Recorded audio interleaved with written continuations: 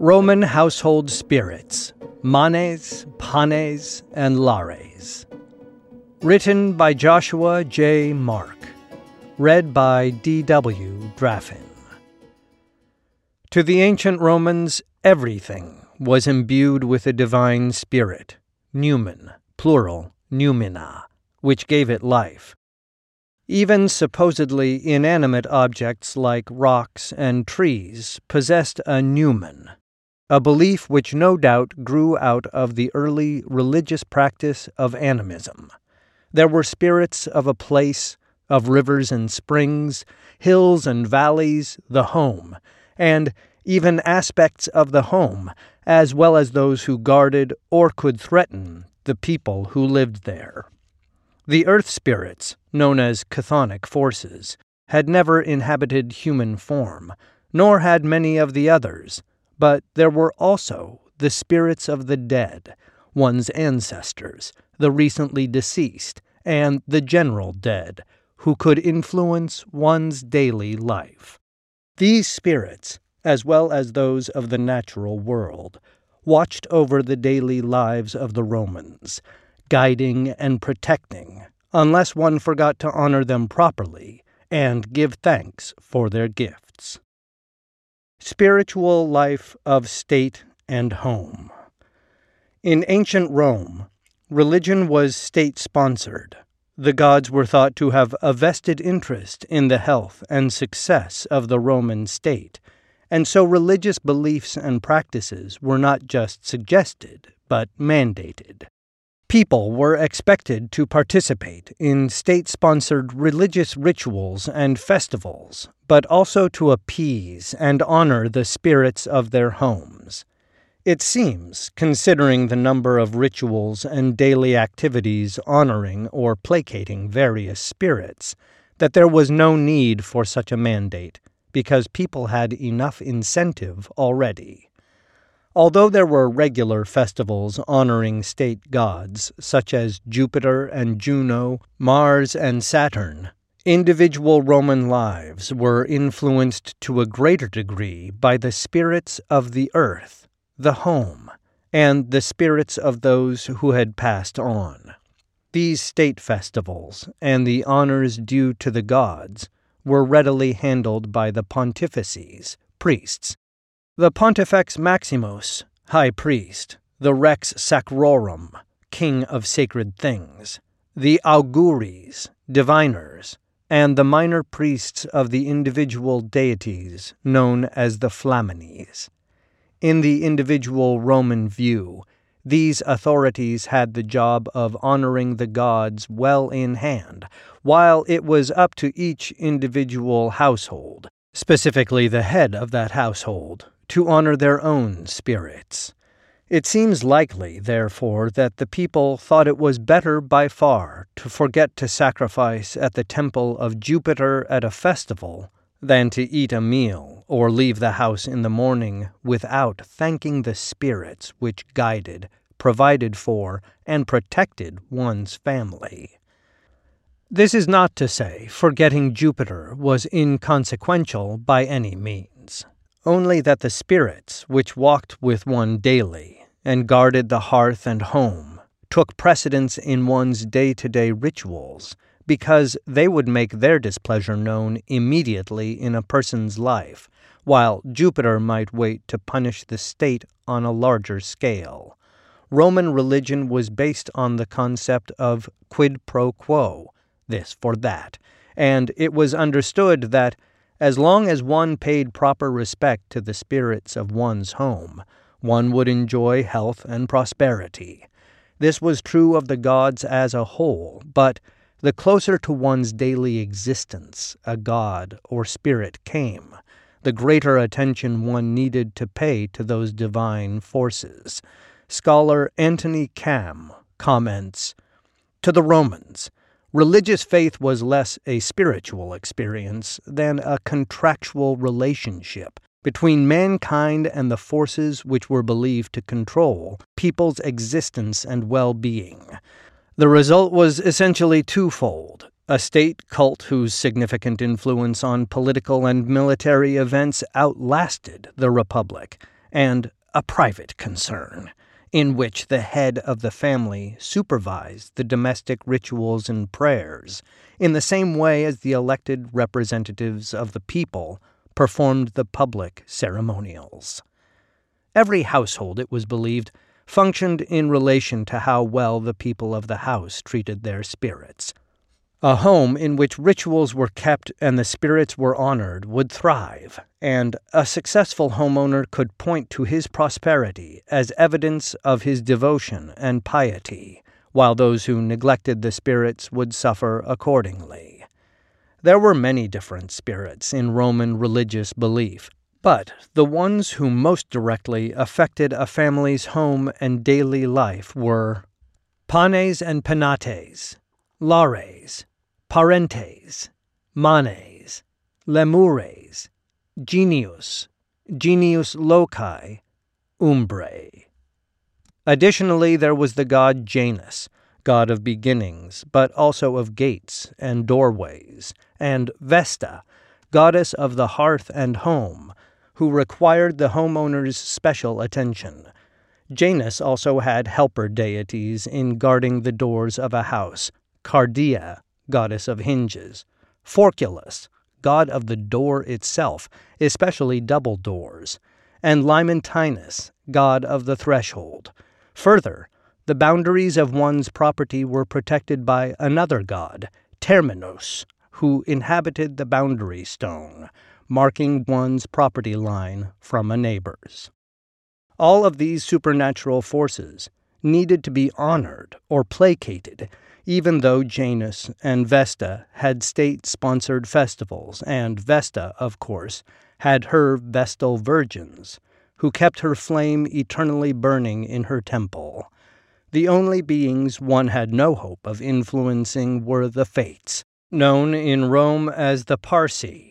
As in Greece, there were 3 Fates: Nona, 9-month birth; Decima, 10-month birth; and Morta, stillbirth.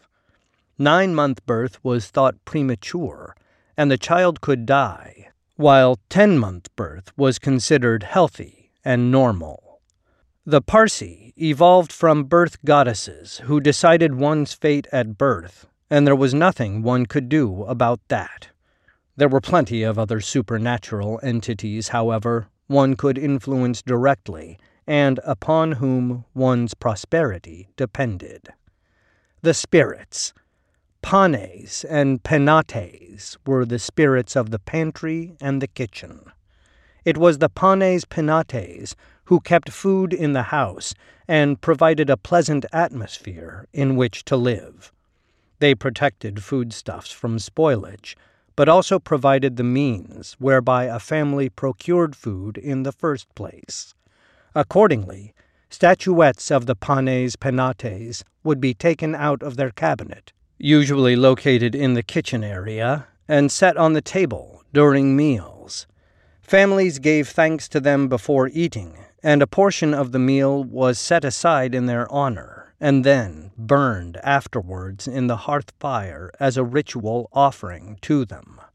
The first fruits of the harvest were offered to them regularly, and they were thanked at every significant event in a family's life, such as a birth, a birthday, promotion, or the marriage of one's children.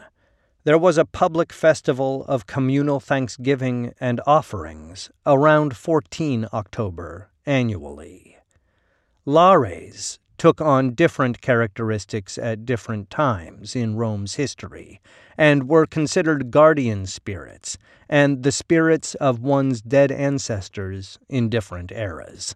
They seem to have originally been the children of the gossiping nymph Lara, also known as Larunda, who betrayed the affair of her fellow nymph, Juturna, with Jupiter to his wife Juno. Jupiter then cut her tongue out to keep her from telling any more secrets, and had Mercury escort her to the underworld. On the way there, however, Mercury fell in love with her, and their union produced the Lares, who then became guardian spirits of a family and home. Alternately, the Lares were the spirits of one's familial dead, not the general dead, requiring acknowledgment and honor daily. There was a cupboard shrine in the home, the lararium, usually in the atrium, which housed their statuettes, and from which they worked to make sure the family prospered. In this they were closely associated with the panes, penates, and rituals to all three were often combined. These spirits were known as Lares familiares, spirits of the family, or Lares domestici, spirits of the home. But Lares were also acknowledged in protecting the community, Lares compitales, and were honored at the Compitalia festival on 22 December. Daily prayers and offerings were made to the Lares throughout the year, but elaborate rituals were enacted on special days such as birthday, wedding, anniversary, or departure or return from a journey.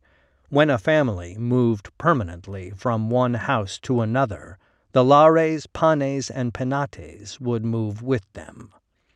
Parentes were associated with the Lares, as defined as the spirits of one's ancestors, but were also those of one's immediate family, a mother or father, who had passed on, but were also the spirits of one's living family.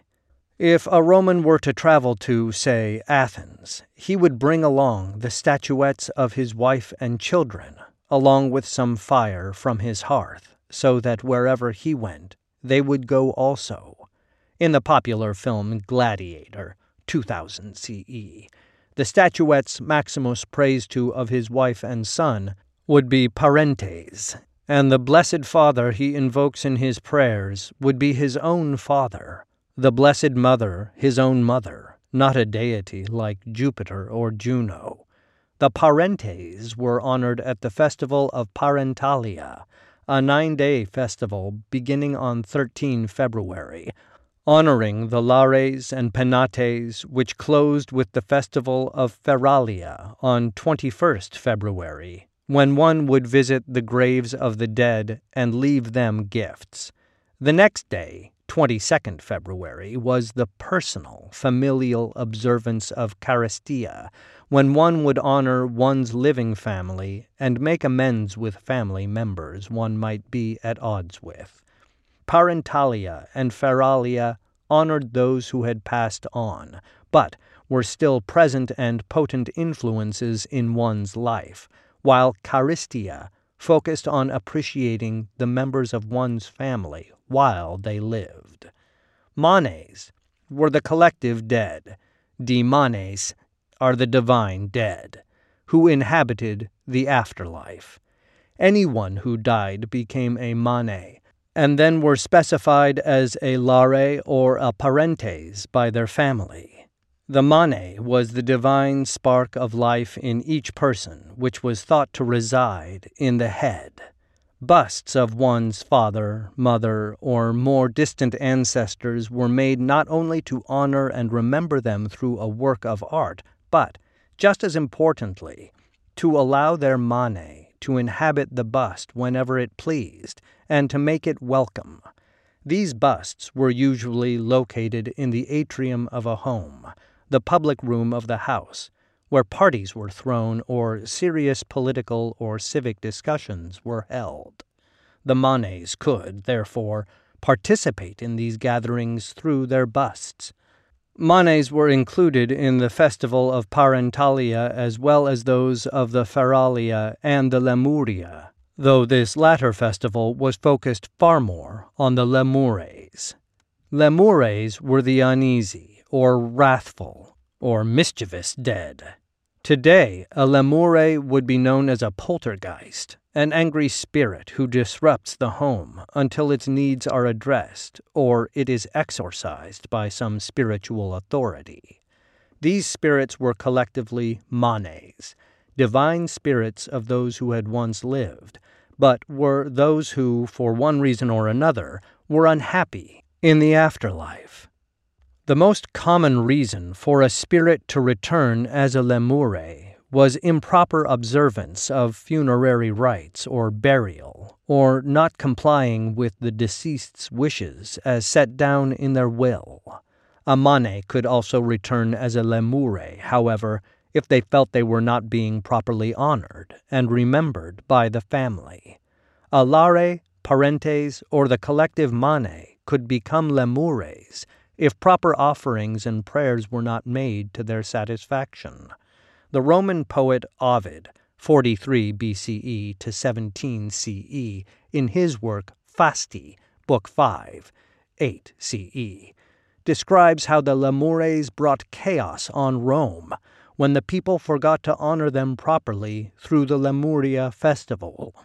Lemuria was held 9, 11, and 13 May, and would later become All Saints' Day in the Church, honoring the holy dead, before it was moved to 1 November in the 19th century CE. Genius was the household spirit of manhood, and was symbolized by the snake. The household genius was honored on the birthday of the head of the household, and was defined as a spirit of manhood with special influence over the marriage bed. The genius was also thought to enable the head of the household to do what needed to be done. The genius of the house, manifested in the paterfamilias, the father and head of the family, ideally worked in concert with the genius loci, the spirit of the ground on which one's house was built. These two spirits were completely different entities, but if the genius loci was honored and appeased, then the genius of the household would be also, and the family would live in peace and prosperity. Umbrae, shades, were ghosts who returned from the afterlife, and were also referenced as imagines, species, and imanes, shapeless. Umbrae were neither good or bad, but could be interpreted as either, depending on how they appeared to a person. If a ghost appeared to one in a dream, this was usually considered a good thing, but only if it was the spirit of a loved one, and especially if the ghost relayed some important information, such as where they had put their will, or some valuable the family thought lost. Conversely, if the spirit of a stranger appeared in a dream, it was a bad omen, and even worse, if a ghost appeared to a person who was awake. This was interpreted as a haunting for some misdeed on the part of the living person. One would then need to examine what one might have done, such as skimping on the funeral feast, and make amends. Umbrae were honored with the other spirits at Feralia and Lemuria, but, just to be safe, amulets and charms were worn or placed on doorposts or in rooms, and rituals observed to placate and keep them away. Conclusion. Everyone, throughout their lives, was watched over or influenced by some combination of the above spirits. There is no spirit mentioned in Roman religious or secular literature, however, specifically named as attending a person's death. Anthony Cam notes, "While a spirit of some kind watched over a person at most times and on most occasions from conception to death, at the actual moment of death there was none." The religious element in the funeral rites was directed toward a symbolic purification of the survivors. The funeral then was for the living, not to specifically honor the dead. The family would sacrifice a pig, carry out a ritual cleansing of the house, and then have a feast with guests, as a symbol of life continuing on in the home. Once the dead had moved on as spirits, then was the time for worship and prayers honoring who they had been in life, and who they remained in the afterlife. The common belief was that the dead continued to live, and had simply been transformed by death to another realm. There was no need for a spirit to watch over or protect them at the moment of death, or at their funeral, because they were now one of the divine dead and could take care of themselves. Only the living, who daily lived with the uncertainty of their future, required spiritual protection and assurance. The spirits of the dead, as well as the eternal spirits of the earth, guided and protected the Romans in their daily endeavors, but when forgotten, or when a sacrifice or prayer seemed more an act of custom than of actual care, the spirits withdrew their favor, and one suffered misfortune, great or small. It was for this reason, as noted earlier, that a typical Roman family, no matter how devoutly they attended the state rituals and festivals honoring the gods, would always make sure to honor the spirits of their hearth, home, and those who had gone before them. This recording was brought to you by Ancient History Encyclopedia. For more great articles and interactive content, visit www.ancient.eu. You can find a video version of this article on the YouTube channel The Study of Antiquity and the Middle Ages by following the link in the description below. Ancient History Encyclopedia is a non-profit organisation. If you would like to support our work, visit www.ancient.eu/support or follow the links in the description below.